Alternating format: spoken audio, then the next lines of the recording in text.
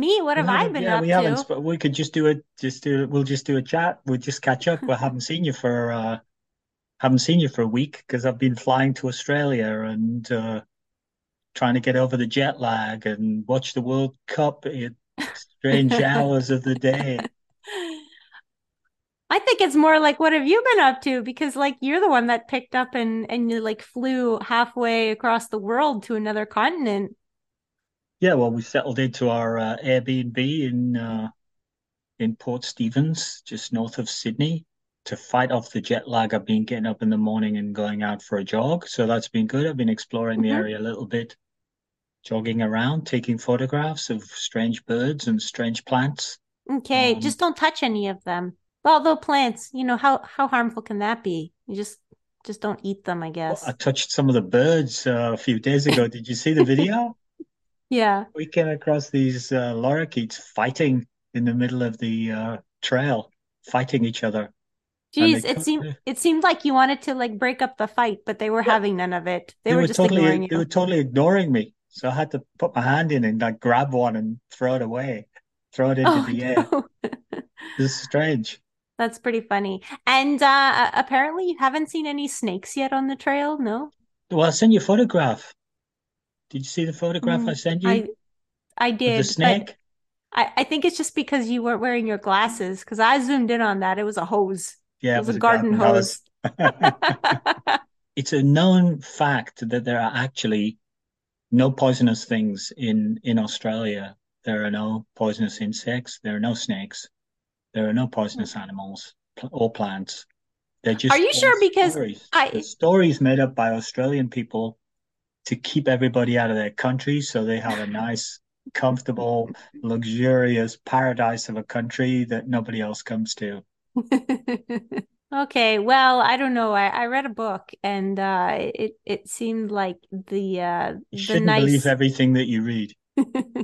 I thought they said that about the internet. Like you shouldn't believe everything you read on the internet, but Yeah, surely books need to be, well researched and stuff before they're published. look, running books do. Running books do. Hmm. Yes, Okay. that's definitely Okay. true for running books, but the rest of the books, I'm not sure. I guess I should say disclaimer, please fact check everything that we say before getting on a plane to Australia and touching everything that you see when you arrive. Yeah, and I don't know, just to be on the safe side, if you see a really cute blue octopus, don't touch it. You're It's obsessed very about these poisonous. octopuses, Yes, I read about them in a octopi. book. Yeah, I read about them in the book. There's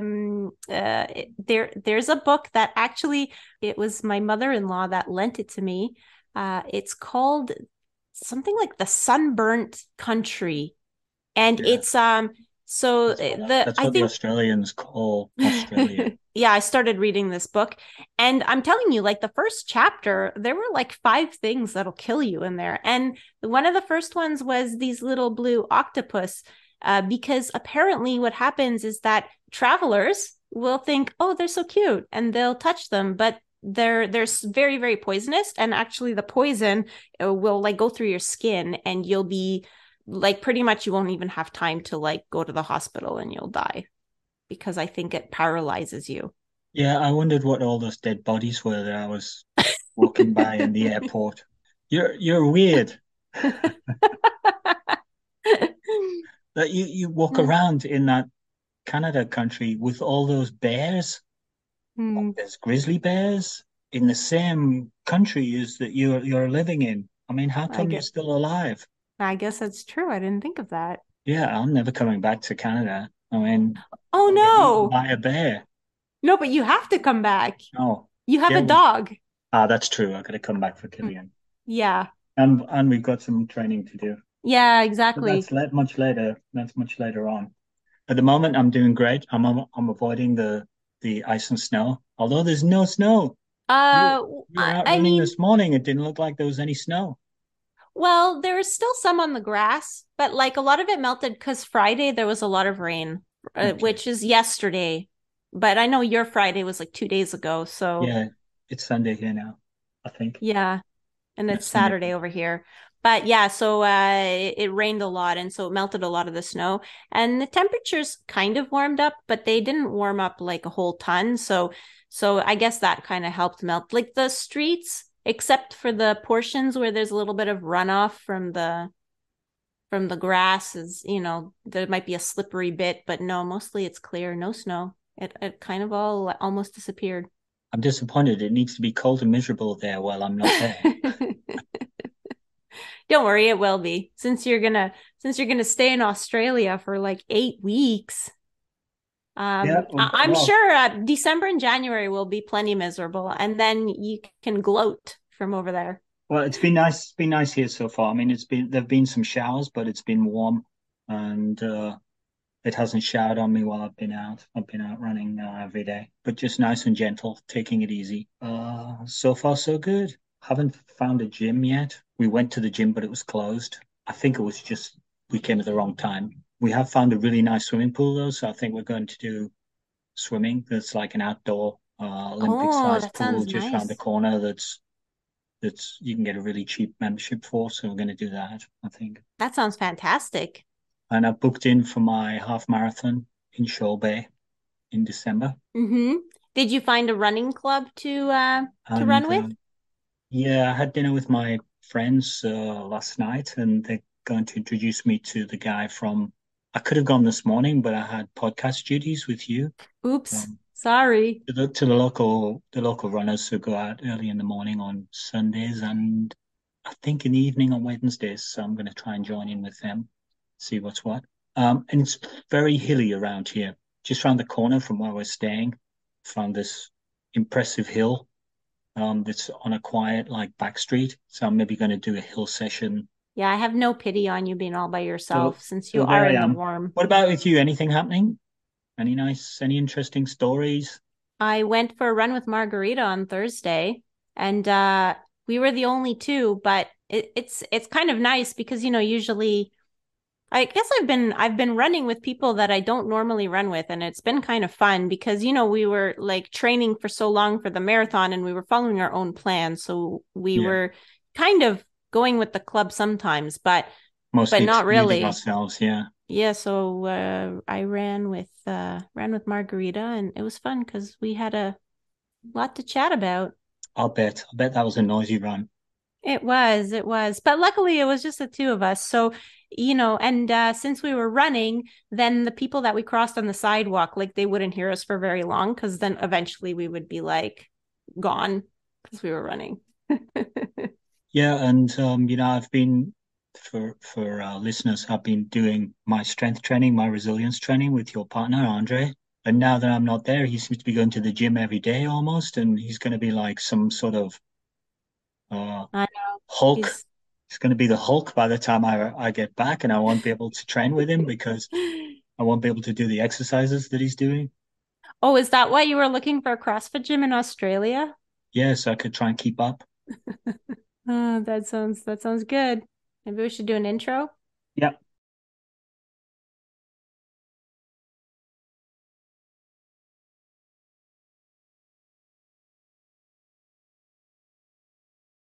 Hi, and welcome to the Running Book Reviews podcast, where we review books written for runners, about runners, and by runners to help you decide if you'd like to read the book for yourself. We also hope that listening to us chat about running can help keep you motivated about your own running or maybe inspire you to try something new. We've had a lot of great episodes in 2022, and we're looking forward to 2023 and see what it has in store. But before we get there, we can't really believe it, but we've actually already read another 10 books. So here we are, and it's time to reflect on what we got out of those 10 books before we move on to 2023. That would make it 60 books that we've read. Isn't that amazing? Yeah, and it's amazing to think that like initially when we started the podcast, we thought that maybe we would run out of content. And we were obviously wrong. Yeah, the reverse is true. I think the more Yeah, books you read, the more books you find, and the more books that are getting written. So we've read 60 books, and we've probably got more to read now than we've had to read when we started. I know. But that's cool Of and course fun. it is. It is fun.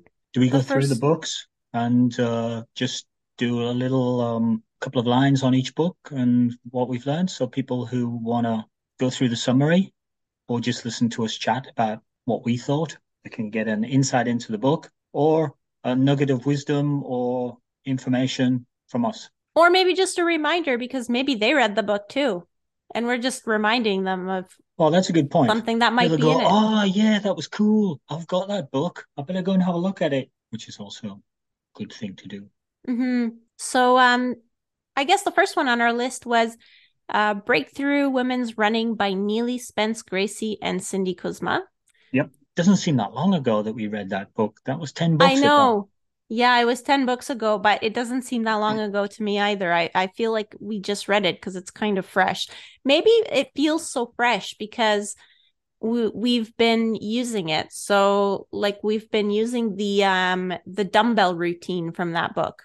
Yeah, that was the For first thing that I wrote down about the book. I'm still using the dumbbell routine.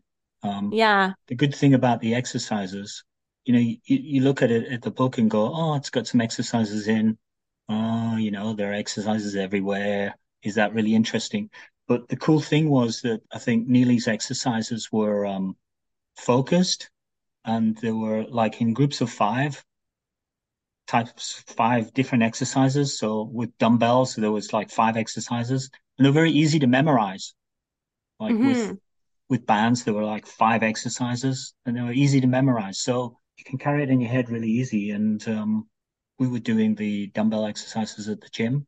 Probably the thing that you're going to say about the exercises that's really good about them is nearly gives you permission to do as many or as few as you want. Yeah, because you can do one set, two sets, or three sets because she just says 1 to 3 sets. And so it really removes the barrier from It's really getting it interesting. done. It's really interesting because I would read the book and it would say, you must do 3 sets, and I'll go, no, I just feel like doing one, and just do one, and kind of not feel bad about it. But you would feel bad about it, wouldn't you? Because the book says Yeah. you have to do three. Yes, So I you feel like love I'm it that the cheating. book gives you permission to do one or two. I do, yeah. I would just go, well, so what? I'm just going to do one. And you would go, oh, I can't. The book said I have to do three. Yeah, and I'd be like, "Oh, now I don't have enough time. I don't have time for 3 sets. Like, what do I do? I'll Yeah, just take a different plan." I'll have to get another book. It shows Yeah, shows how different we are in some ways. I know. So actually the other thing I wrote down because I was going through my notes and I remembered that when I read this, like I really, really liked this philosophy. And one of the things that they said about training is do more of what you're good at and work weaknesses occasionally. Because you know how, like, as runners, we want to improve and we figure, Yeah, well, if we're not good at something, we should just like hammer it out on this thing we're not good at. But yeah, sometimes the thing you're not good at is also the thing you don't really enjoy. And so that'll kind of suck the fun out of like your running in general if you're yeah, just working on your weaknesses all the time. And also because working on your strengths, like you feel good about your workout because you're like, oh, I nailed it. mm, But that's your strength. So you kind of like go into the workout already positive. Then you leave the workout feeling positive and just everything feels positive. So I love that they gave us the permission to just work on the things that we are good at, and then we can just work on the weaknesses sometimes. yeah. That's super cool. What I've noticed with some of the exercises though is that when I do the things I'm not very good at, I give myself permission to not be good at it, rather than go, oh, I don't like this because I'm not good at it. I go, Mm-hmm. oh, I'll do this, but I know that I'm not good and it'll be useless. The thing where you've got to hold a weight and balance on one leg and do a little deadlift. I fall over all the time because I'm not very stable. But I just go, well, that's okay. I'll fall over, and then actually I find I've been getting better because, Mm-hmm. of course, you're not good at it because either you haven't developed a good technique or your muscles aren't developed in that way. And then by doing lots of things that you're good at and some of those things and giving yourself permission to not be good, you actually get better. So that's Mm-hmm. cool too. One of the things that I remember about the book that's away from the exercises was there's a whole section on running while pregnant, and it's kind of a practical experience guide from Neely because she had two babies while she was, I guess, writing this or or compiling this Yeah. information. And she had two extremely different pregnancies with two extremely different experiences, and they were like personal experiences. So she was able to speak from being an elite runner and also having two different pregnancies. Hmm. So it's kind of a perfect book if you're thinking about, what do I do for that situation? Yeah, of And there's lots of other good stuff. course. Yeah. But you can get that from our previous episode. That was Yeah. just completely about this book with Neely and Cindy. So it's fantastic. So I guess we can move on to the next book, which was Running the Orient by Gavin Boiter. What struck you about this book? Yeah, I guess I mean the whole book was about spending several months living out of a van and just running, and I just like have this, it just sounds like such a great idea. But of course, van life is not just being free and running every day. There's a lot that went into it. So I guess that was kind of good to read about, because there's also, you don't have running water once there's no more in your tank. So you need to make sure your tank is full. And doing your laundry Yeah. is often not so easy because you have to wash by hand, and And storing things, and just like doing your groceries and not having like a big fridge to put everything in. So it requires a lot more planning for just daily activities. And And if your van breaks down, it's your only means to get anywhere, which especially if it's happened. an old van that you've converted because you haven't got very much money. Mm-hmm.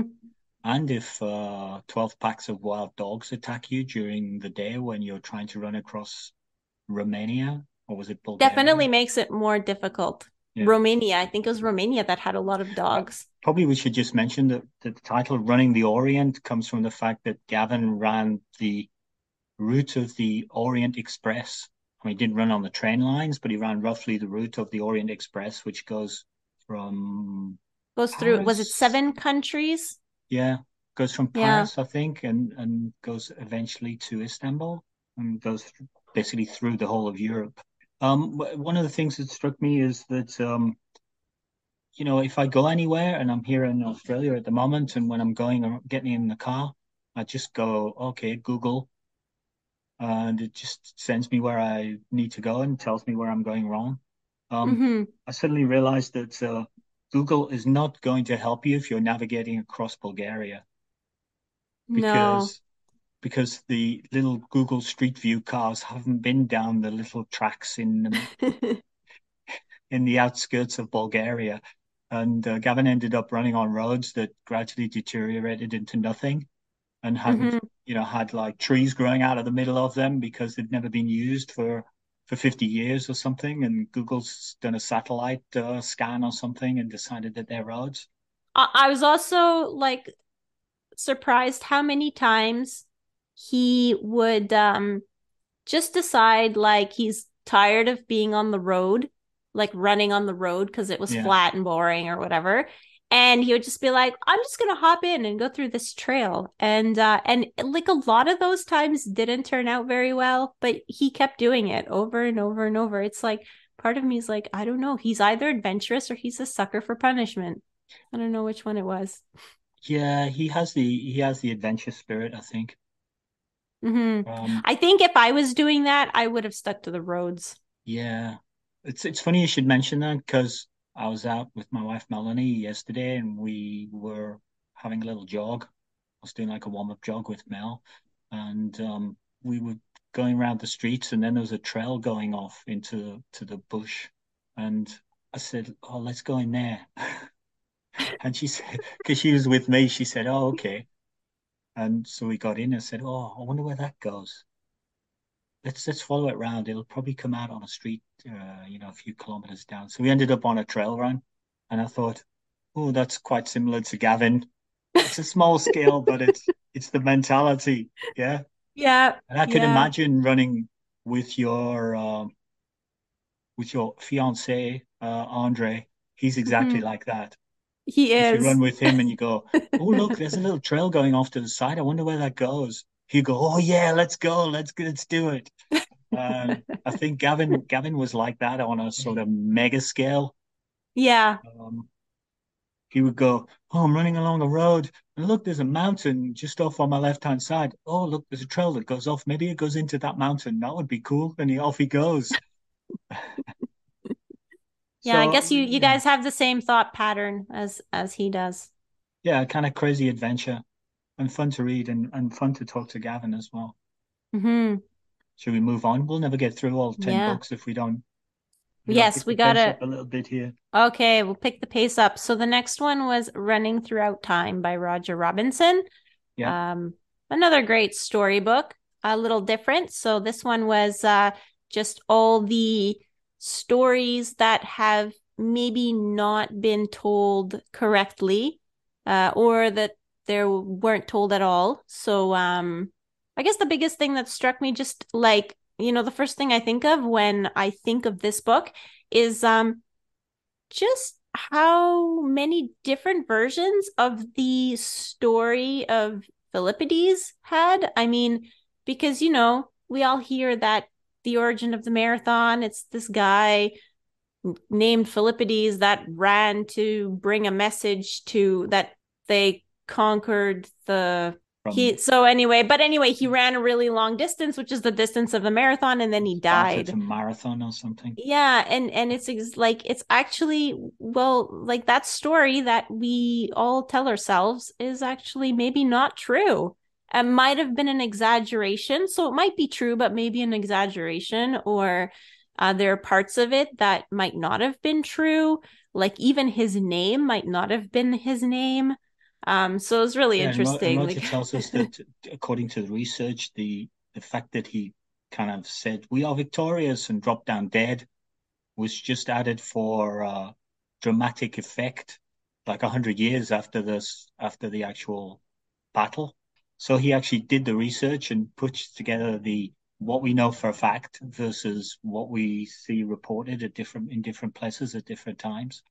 And he does this for a yeah, whole series of different stories. yeah, and it's really interesting because I mean, how many versions could there be? But it's not like now where like people don't have things filmed, No. whereas now it's like, you have an accident in the street in front of a house. I mean, there's chances are that there's a doorbell camera that caught that accident, and so you can actually like see what happened. But none of that, even just record keeping. Like record keeping has come a long way. Like people didn't really keep records. A lot of information was passed down by word of mouth, and like it's so interesting Yeah, how. or they were reported with cultural bias of the time. We saw that for the women's 800 meters in the 1920s when it was first run, Mhm. and they reported that what was it? That a lot of the women Almost all of collapsed them collapsed, at the exhausted. finish line. Yeah. Yeah. But it was like exaggerated because the men collapsed too, but it was okay because they don't have a uterus, so their uterus can't fall out. Yeah, but that Uh, reporting at the time created such bad publicity around female running that the women's endurance runs didn't get into the Olympics again for a long, long time. yeah, until 1960, I think, isn't it? That's when the Sort of the 800 came modern back. era, almost. Yeah. Yeah. I feel like that's really not long ago. Yeah. I think the cool thing, like this was the second book that we've had Roger talk to us about. I think the cool thing is that you go, oh, sort of ancient history and researching the dusty libraries and getting out the facts. It sounds terribly dry. And you go, oh, I'm not sure I'm up for that because it sounds a bit boring. When in fact, it's the exact reverse with Roger because he loves storytelling. Hmm. And you think, oh, if he's a historian and a journalist, he's going to say, well, this is not true and be sort of holier than thou. And he's the exact reverse. He says, oh, we find that this is not true, but actually it makes a great story, so it's really good. So I need to tell you all about it as well because he makes it into a story. So he's out Hmm. researching the early English runners. Um, in the old universities and he's in the library researching, but then he goes out and tries to find the areas that they've run in and do the running and see what it feels like and then report that. Very cool. So It is. It Roger is. Robinson's books, if they look like historical type books, they actually are full of great stories. Yeah, they are historical books, but they're really great storybooks as well. Definitely add to the running book realm because they're kind of unique. Like you do have some books that are, about one particular character, like we had the book about Emil Zatopek, but um he Roger Robinson just researched a whole bunch of stories, and I can't even imagine like how much time was Yeah. spent in those libraries looking at, microfiche and stuff. So on we go to the next one, Chase which That was Smile. Chase That Smile, yep, by Harold Cabrera. Should probably just summarize what it was about. It was kind of him on his 40th birthday going for endurance challenges and set himself a target of doing three things in particular: run a marathon, climb Kilimanjaro, and do an Ironman. And so he talked about how he went about doing that. Which is pretty impressive because one of those things is usually a goal, but he decided to make all three of them a goal. The one thing that struck me, other than his willingness to say yes to every experience, is that if you make something a goal, then you'll find a way to achieve it. It's not like, he didn't have a family and didn't have a job. Like he had a full-time job that was flexible, but you still have to put in the hours. And he had a family with young kids, Yeah. so that's not So always easy to find training time. And the training for these events was just massive. the other thing was he kind of loves to party as well. Doesn't seem to Yes. be able to resist like going for a beer afterwards or uh, No, staying up going really out with his late. friends, staying out late. So you can add that to his challenges, really. Yeah. I guess one of the things he does is he doesn't sweat the small stuff, basically. Like one missed training run, one slow interval, or one tough workout. Like they're not gonna make or break the goal. And he really puts that into practice. I mean, I think we all know that, but we can kind of get to us and Yeah. get to our confidence when we Yeah. I mean, can't. one of the things that struck me hard about Harold when we talked with Harold, or Howie, as his friends call him, was just his huge positivity. Mhm. Um, and the thing that's stayed with me in particular was his mantra: "Life is good. Thank you, thank you, thank you." Yeah, which he said was because one thank you is not enough because life is so good that he had to say thank you three times. But very nice. Um, Hmm. and hugely positive and very motivating in terms of a book to read. You might not want to go and climb Kilimanjaro, but just reading about him and how he goes about his stuff. The other ambition that he had for his 40th birthday was to write a book, and of course, we were reviewing the book that he wrote. So Yeah. And so I guess, on the same theme of motivation, the next book was pretty motivating too. Depression Hates a Moving Target by Nita Sweeney.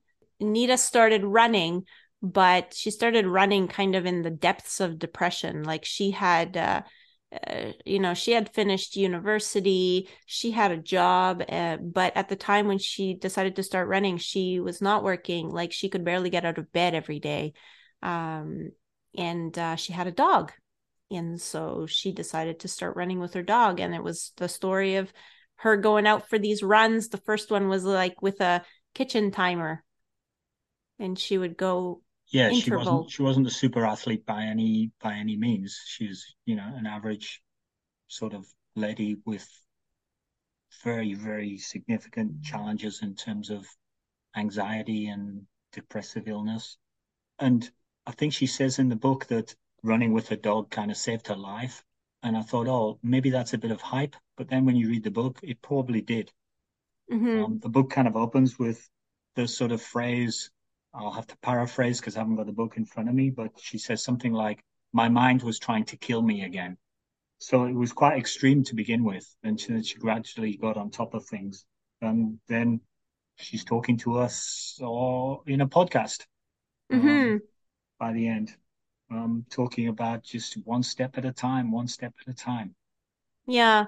I thought this was inspiring and probably very relatable to, just anybody because, she didn't become an Olympian or anything, but she did achieve some big goals. She ended up running a marathon.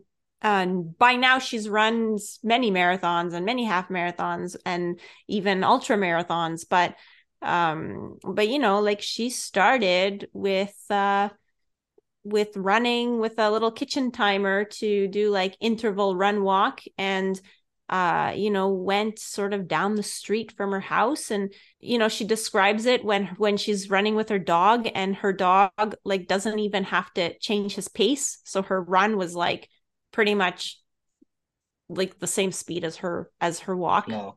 Yeah. Yeah.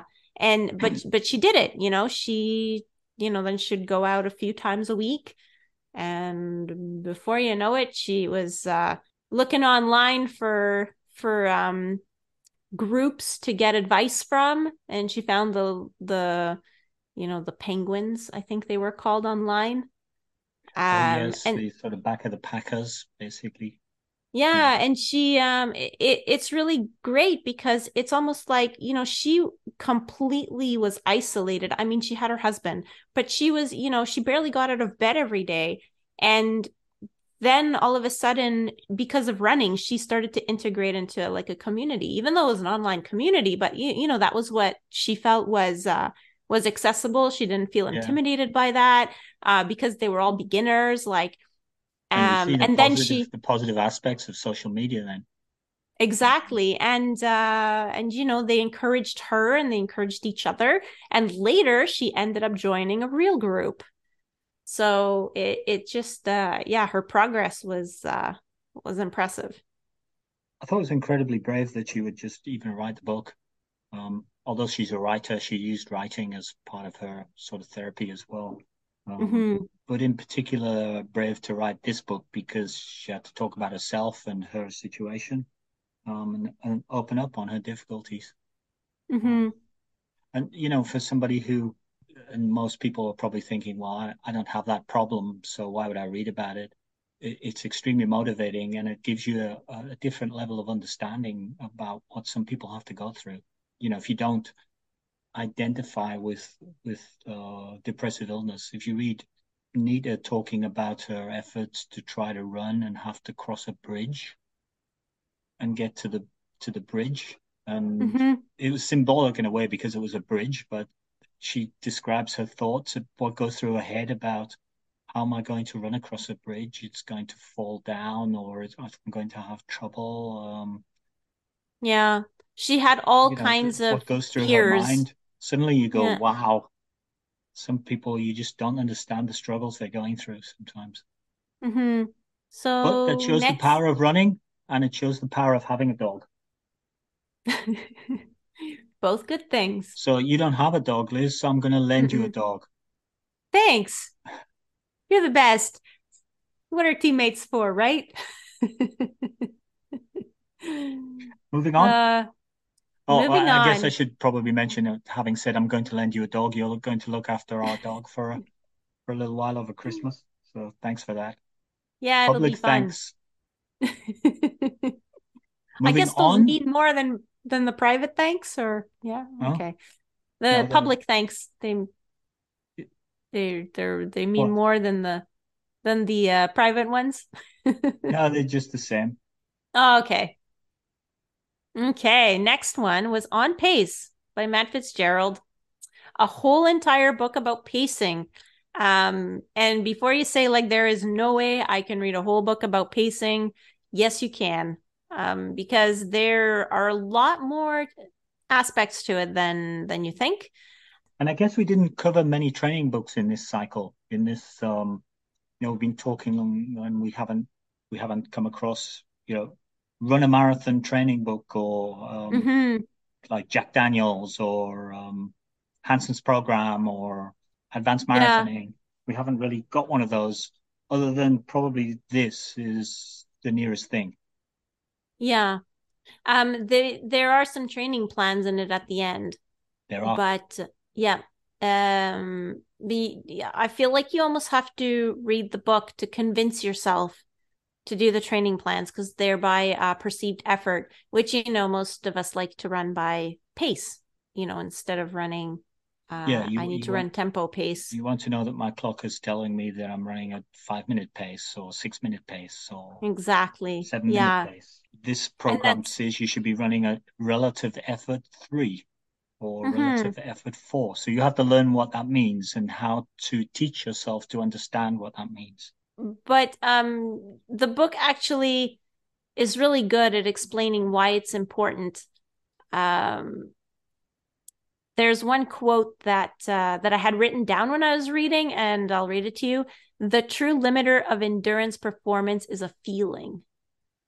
So it's like that's what pacing is. It's just like because for sure the race is going to hurt at some point, but I guess like you need to come as close as you can to a level of hurt that you can tolerate until the end of your race.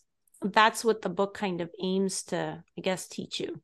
And Matt just he breaks it all down and the science, and he also tells us that most of us are pretty bad at pacing because he compares us to some of the elite runners that are just like magnificent pacers. You can tell them like, oh, I want to run a 4 minute per kilometer, and they can just go out, no GPS, 4 minutes per And some of kilometer. them are naturals, but most of them are good at it because they've practiced it a lot.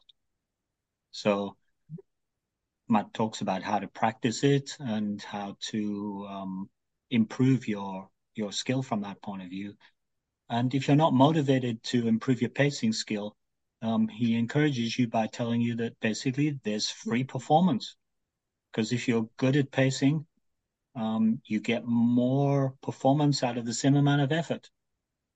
Mm-hmm. Because And you you don't, get the maximum performance out of yourself on that day, because for sure sometimes you don't get, even if you register for like the Toronto Marathon, which is like supposed to be flat mostly. Well, sometimes during the marathon you discover that those hills are a lot hillier than you remember them being yeah, I think another I described it time. as somebody sneaked in the middle of the night and built some hills into the, because when you're tired, the hills get bigger. Mm-hmm. They definitely do. So I guess on the in the same vein as endurance performance by pacing, um we have the next book Endurance that by is, Alex Hutchinson. yeah, which is all about endurance. And he goes into a lot of science about endurance.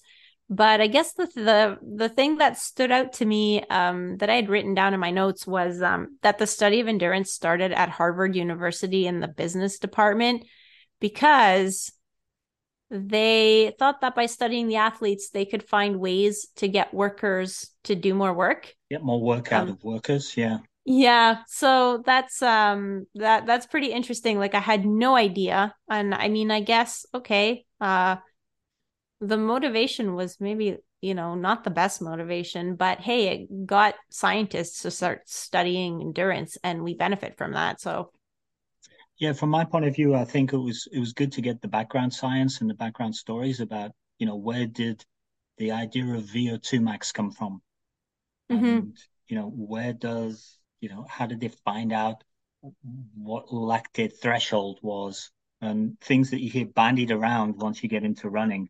You go, okay, what is that exactly? And how did they come up with that as an idea? And why is it important?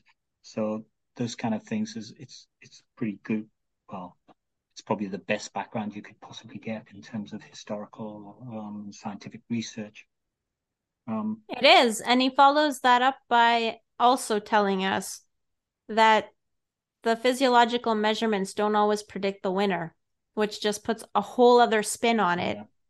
Yeah. Um, That was a big take home message for me from this book, which was the sort of brain effects, and the science suggests that your brain, when it gets a lack of sugar, switches off your legs before your legs have used up all their muscular ability to generate. So it becomes an exercise of willpower to some extent. mhm, There's obviously a limit to where you can go with that, but if you accept that, then there's an aspect which is when you finish and you go, okay, I couldn't have done any more. Probably you could. It's just that your own brain has tricked you. And mhm. in fact, this was a big factor for me towards the end of the 3 hour marathon attempt at Toronto, where I was switching to mantras at the end to try to psych myself to keep going because I was fading. And one of the things I was focusing on was Alex Hutchinson's endurance book. And one of my mantras was, "Your brain is tricking you. Ignore, ignore, ignore." that was, that was kind of one of my mantras. Your brain is tricking you. Ignore it. Ignore it. Um, the energy is there. You just can't feel it, and your brain is fooling you, which is quite a hard. It's quite a hard. I find it to be quite a hard message. It sort of implies that I That kind you're of feel weak. that you're mentally not strong enough. Yeah. What's your You're like, problem? that Yeah, can't be. you got no willpower. But knowing that, it helps you to force yourself along a little bit. Yeah, I think knowing that is good because sometimes you can just squeeze out that little bit more, like you did. And just, make sure that you get that 11 seconds under your goal. So, There you go. Maybe just reading that book enabled me to bring the mental effort at the end that won me those 11 seconds. That got me mhm. 11 seconds under the 3 hours. I So the wonder where the next next one, book is that's going to get me the next. next time you want more like 2 minutes so that you can kind of cruise in and, Yeah, yeah. like wave at the spectators and have fun and It's super not fun having only 11 seconds to spare. It's very not fun. I was panicking a lot over the last few kilometers. Um, So, speaking of fast running, should we get on to the next one? Catch Me If You Can by Philbert Bayi. So, Uh, this one is about Filbert Bayi's life. He was a great runner in the 70s and a little bit beyond too. But he was also a great human being, and he did a lot of good things in his home country of Tanzania, even after he hung up his running shoes. So, yeah, I guess for me it was a privilege to talk with Philbert Bayi because he's when I was a kid watching for the first time sort of 1500-meter running. The first real memories I have is Philbert Bayi running against John Walker. They were like the big rivals of the time for the 1500 meters. So it was like I was talking to one of my childhood heroes to some extent. yeah, So that was a lot of fun. But Philbert basically redefined the 1500 meters in the 1970s because everybody was running in a format which was sort of sit and kick. So you sit for 3 laps, and then the fastest sprinter on the last lap wins. And yeah. he came along and he said, "Oh, I'm not doing that. I get jostled too much if I do that. And that's not my force. So I'm going to run hard from the front." And I think people to begin with thought, "Who is this young kid? He's got no running craft." But then they realized that actually he has a fantastic motor and he can go out quick and just keep going. Hmm. And even if they catch him up, he can kick on, which shocked everybody as well. So Yeah. he started just running fast from the beginning, which meant everybody had to learn to do that a little bit and go with him. So Hmm. everybody's times then he's sort of taken everyone else to a new level of performance because everybody had to chase him. So he became like they didn't have pacers at the time, but he became a de facto pacer for world record attempts all the time. And in suddenly one race, he actually brought like several other runners to world records. They had all broken world records. I think the top what was it? The top five or something had broken the world record, but obviously there's only yeah, one new record. So yeah, there were two famous races: the Commonwealth Games of 1974 and the Dream Mile, um, in held in Jamaica in 1975, where Filbert Bayi broke the 1500 meters record at the Commonwealth Games, the world record. And I think the two people behind him also broke the old world record. So it was fastest 1500 meters ever at that time. And then he went on the next year and did this sort of same thing with the mile. which is super impressive. I think the thing that struck me the most was that it was, Filbert ran, but it was the army that saw his potential as a runner and that kind of gave him the opportunity because he was allowed to train in the army. They gave him his first pair of spikes. I guess they let him compete, and had those things not aligned, I mean, maybe he would never have been a runner at all. Yeah. And he's like one of the legends. And I guess it just goes to show you that sometimes it's about the potential other people see in you, not necessarily the potential you see in yourself that ends up making you do great things. I guess in all these stories about people, there are crossroads.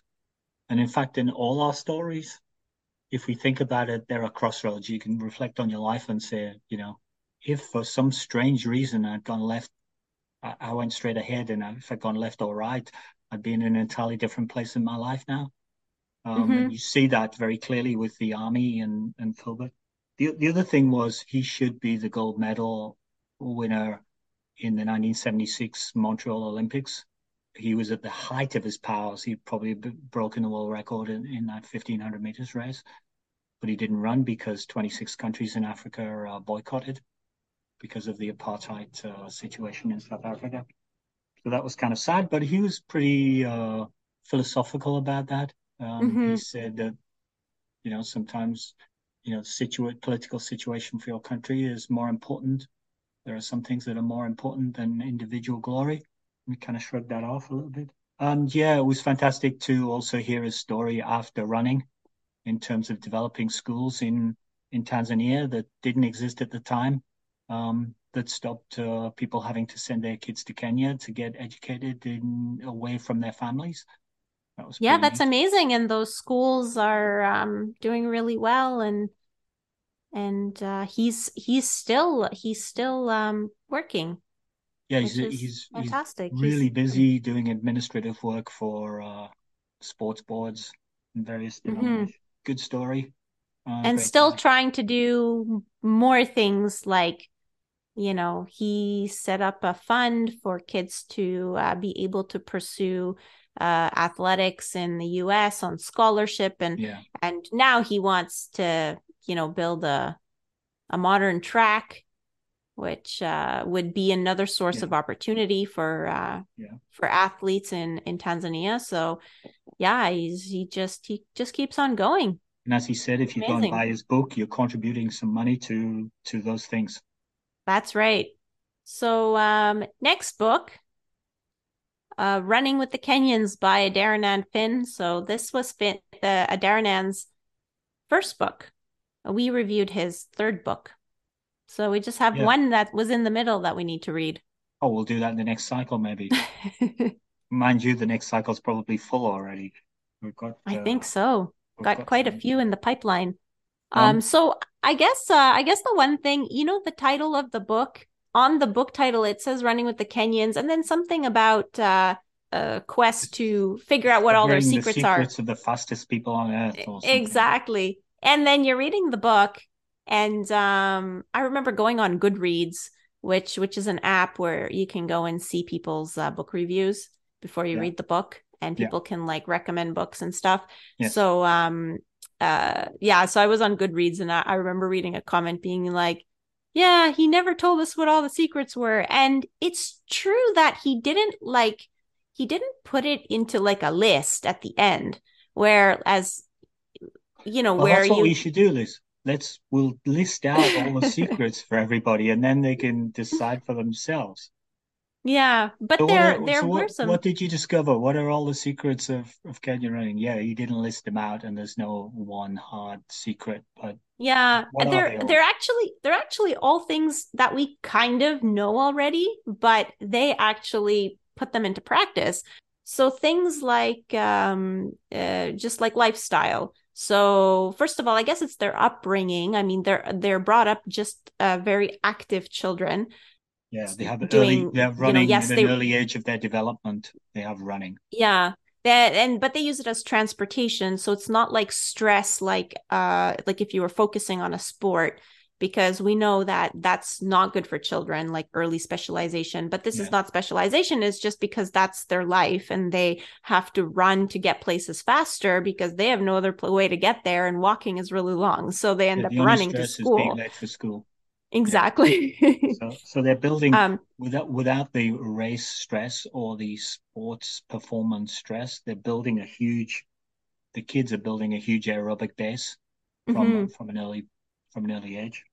Yeah. And I mean, they're in Iten, which is where Adaranad was, they're at altitude. So I guess, they're Yeah, altitude it's a adapted. factor. But I don't know if, like you could probably find stories of great runners from countries that are not at altitude. But that is one of the things that contributes to success. Yeah, Uh, because there's a lot of kids doing this running as well mhm. from an early age. They have a big pool of talent, so to Competition. speak. They have a big Yeah. pool of talent to draw upon. Hmm. It's like, well, Canadians produce some good ice hockey players. Why? Because all the kids play ice hockey. Uh, Yeah. they have this Because huge we have the talent pool. facilities, we Yeah, funnel them through the they have this system. huge And talent pool. Kenya don't yeah, have so many good ice hockey players, but they have lots and lots of runners, and they have this massive pool from which to draw on the best of the best of the best.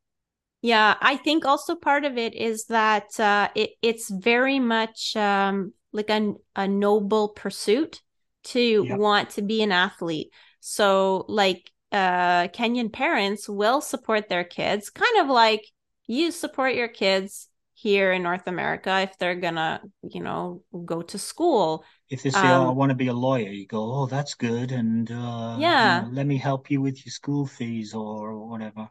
Yeah, so Um, the but Kenyan if there's parents do but the same thing but with yeah, running. So if their son or daughter wants to be a runner, they're gonna try and help them if they can, like paying rent in Iten and some of the stories that like the story of Beatrice, I think that was the case. It was she was in Iten to train, but she didn't like her family didn't live there. So her mom, I think, was paying part of her rent so that she could stay yeah, there. Yeah. and running is a legitimate route out of what could be a fairly poor lifestyle into a comfortable situation financially for someone in Kenya. Hmm. Oh, the other thing is Um, running camps. They have running yes. camps there. So Yeah. they'll go into camps and they're quite devoted. So it's Hmm. not, well, I do my normal stuff and then I do a bit of running on the side. When they get serious, they go into, camps where everybody's running and running is the only focus and everything centers around running. Yeah. And then like in between, well, you're trying to recover. So, you're not just kind of squeezing your run in between all your other chores. What you're doing is you're Yeah. running, and then your chore is to recover from that run because you're gonna have another one in a few hours.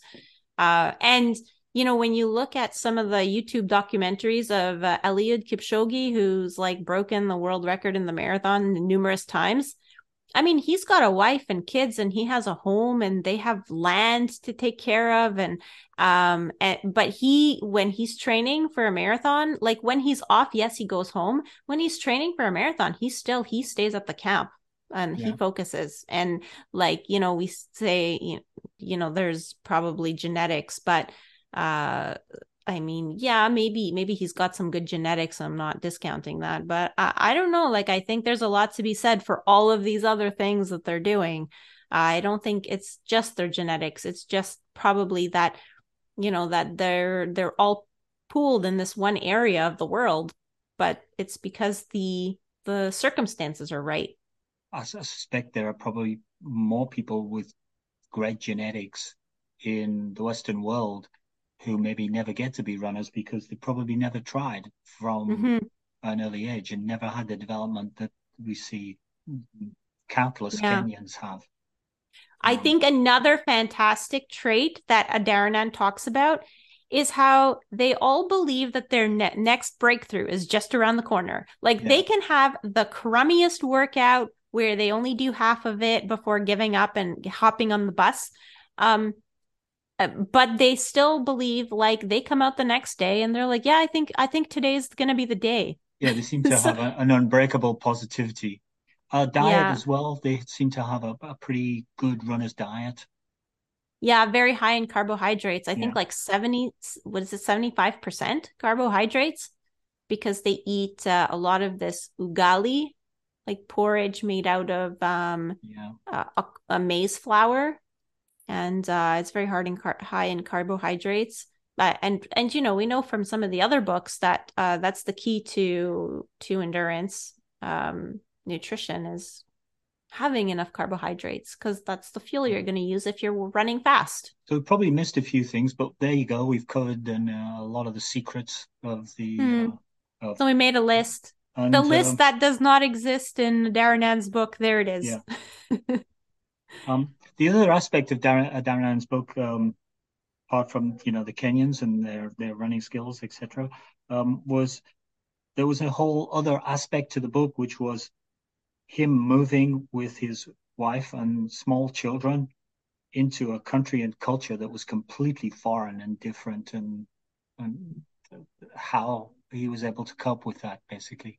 And he had Hmm. doubts whether he'd done the right thing by his family and whether he's being selfish and whether it was really working for him to improve and whether he was Yeah. developing an understanding.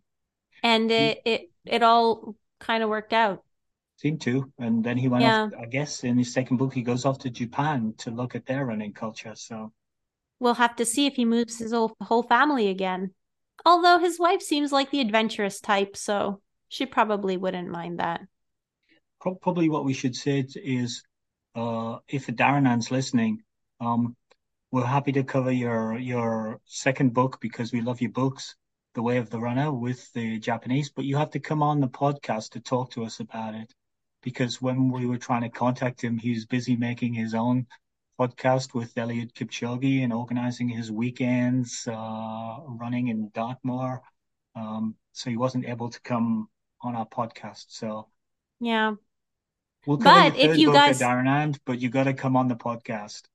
yeah, and well, on a positive note, like if you're looking for more podcast episodes to listen to, I think he has an interesting one.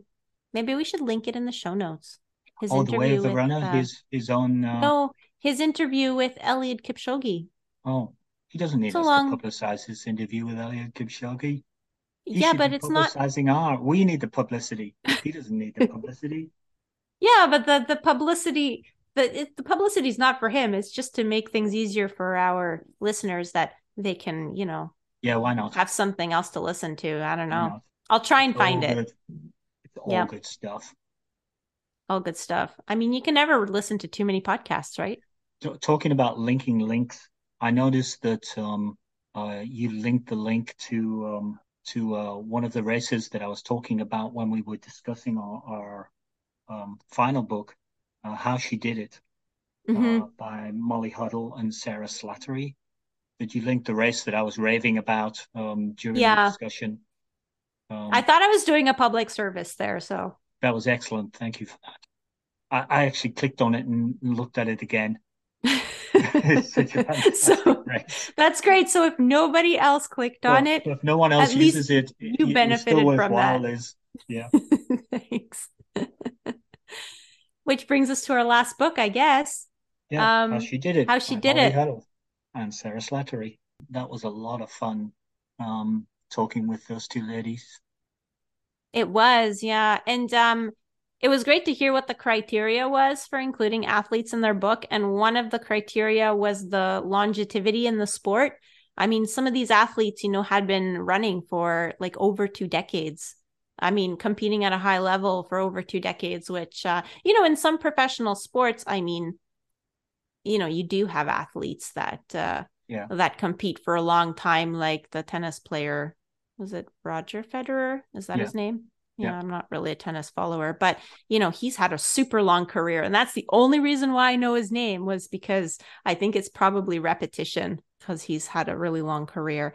The other thing is that they all had setbacks and they all trained through plateaus. So, Yeah. it's just the perseverance. I think we mere mortals sometimes look at superstars and go, oh well, they've had it, they're genetically gifted, and so they've had an easy ride to the top.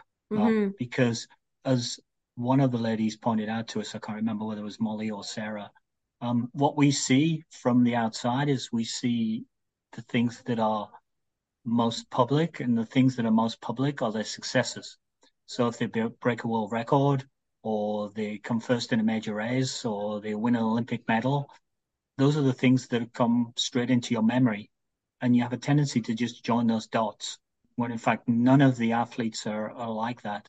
In between times, they have injuries or Mm-hmm. self doubt problems, or, And also sometimes we just, we don't see them for a while and we think yeah, like, oh, well, like maybe, I don't know, maybe they're not doing any races. But usually it's just because we're not hearing about them, because yeah. they're not as publicized when they are doing a comeback from injury race and they come 10th, let's say, or maybe they do a smaller race or they do a Yeah, you track only you race. only hear they've been coming back from injury when they recover, win a race or win a medal, and they get interviewed and said, "Oh yeah, I've been struggling with injury over the last 9 months."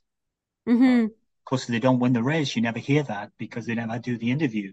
I, Yeah. I guess I've kind of assumed that people know what How She Did It is about, because it was basically our last podcast before this one. But we should probably just mention, for people who didn't listen to that episode, how dare you not listen to that episode? Click on it Now now and you have listen to go to it. back. Now you have to go back That and that listen to it. it's basically about the promoting the success stories around women's running, rather than hear about the terrible things that have happened with some women recently, the Mary Kane story, and etc. To give examples where women runners have overcome difficulties and been successful. And there are 50 interviews in the book.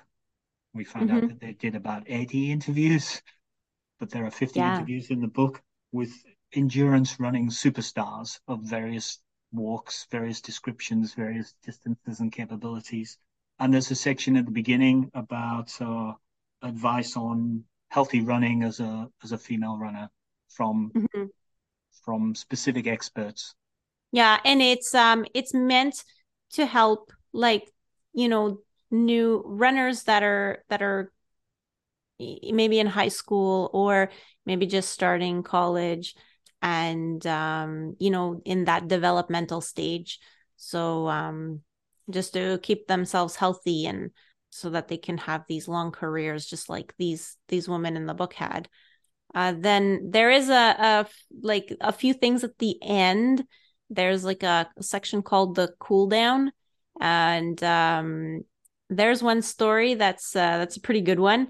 It's Edna Kiplagat at the 2010 LA Marathon. So the LA Marathon has kind of like a sub race in the elite race where they let the women go off first and they calculate a delay for the men to go off, and it's supposed to kind of equalize them. So they're by the end they're racing each other to have an overall Okay. winner, either a Yeah. female or a male.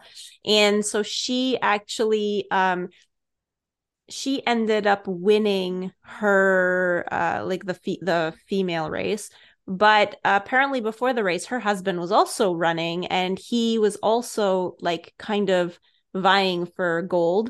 And so they had a bet between themselves before the race. Who would And finish the line, cross the he line would, first? yeah, he would finish first. And if she wins, her husband had to pay for a vacation. And if he wins, then she had to pay for dinner, which I don't know if that was very fair, but whatever, they agreed. And finally, she won. So he had to pay for a vacation. It's a pretty nice Yeah. story. There are some great stories in there, and great representations. For fear of repeating myself, I think I said that my favorite story that I came across was the performance of Kim Connolly when she qualified for the Olympics at the 5,000 meters in 2012 Mm-hmm. at Eugene, Oregon, by coming simultaneously third in the race. So she became a qualifier, and she also during that race had to run the A standard qualifying time, despite the commentators writing her off and writing everybody off and saying it was too slow, they wouldn't reach the time, and never mentioning her in the race. She came storming around towards the end and just nipped in and managed to nip into third place and also qualify the A standard by about zero point 0.2 of a second or something ridiculous. So Yeah. she snatched victory from the jaws of defeat. And the little video that's linked in the notes is well worth a look. Alan, should I link it for you in these notes as well, or it's okay in just the other I think notes? I have it permanently now Okay. on my taskbar.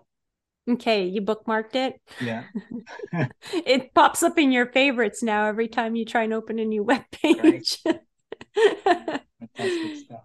That's the 10 books. And yeah, they were good ones. I Great. still can't believe we've read another 10 books. Yeah. Well, are you getting bored? 60 books now we've read. Absolutely not. No, I agree. In We're many just ways, getting started. in many ways, I'm more enthusiastic now than I was when we began. Yeah. And I think it's a great way for people to fuel their own running. You know, if you're a little bit not really motivated and grab a book or listen to one of our podcasts. There's something in everything you read and everything you listen to there that you can extract a little piece of information. The number of people I've spoke to in our club who, now that we're regular established podcasters, quite a few people listening to them, the number of people I've spoken to where they said, "Oh, you said this in your podcast and I remembered it and I did this and it was kind of cool." And I go, "Oh, did I really?" Oh, or sometimes it's you. So I say, "Oh, did she really?" Yeah, I don't have any recollection of it, but people are I guess we say a lot extracting of stuff. things. Yeah, we do. Can't remember everything we say. No, some of it's obviously sensible. Mm-hmm. That must It's be a the good thing stuff we you're record saying. these. Okay, so anything else to add? Just that Do you want to? if people want specific types of books or us to cover books, I've had a couple of notes from people, but feel free to send us a message somewhere on social media. It's nice to receive those, and we reply to everything. We don't get that much, so it's No, easy for us to reply to everything. it is. And we like doing it. Sure. So thank you for listening to another episode of Running Book Reviews. If you'd like to leave us feedback on how we can improve the podcast or want to suggest a book that you'd like us to review, just like I've said, please leave us a comment on social media.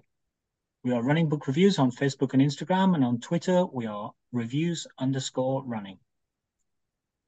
Please be sure to follow us to find out about new episodes when they're released, or you can just subscribe to the podcast on your favorite streaming platform. If you've been listening for a while and are wondering how you can help us out, there are a couple of ways. If you enjoy the podcast, spread the word. Tell your friends about us or share a link of your favorite episode with a running partner. Also, you can leave us a review on Apple Podcasts. We really appreciate reviews.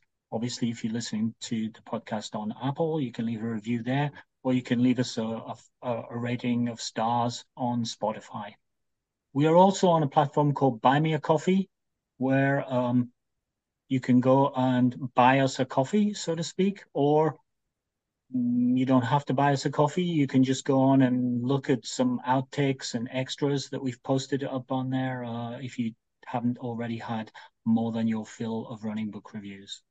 So that's all for us for now. Looking forward to speaking to you again soon for another episode, and bye for now. Bye. Bye.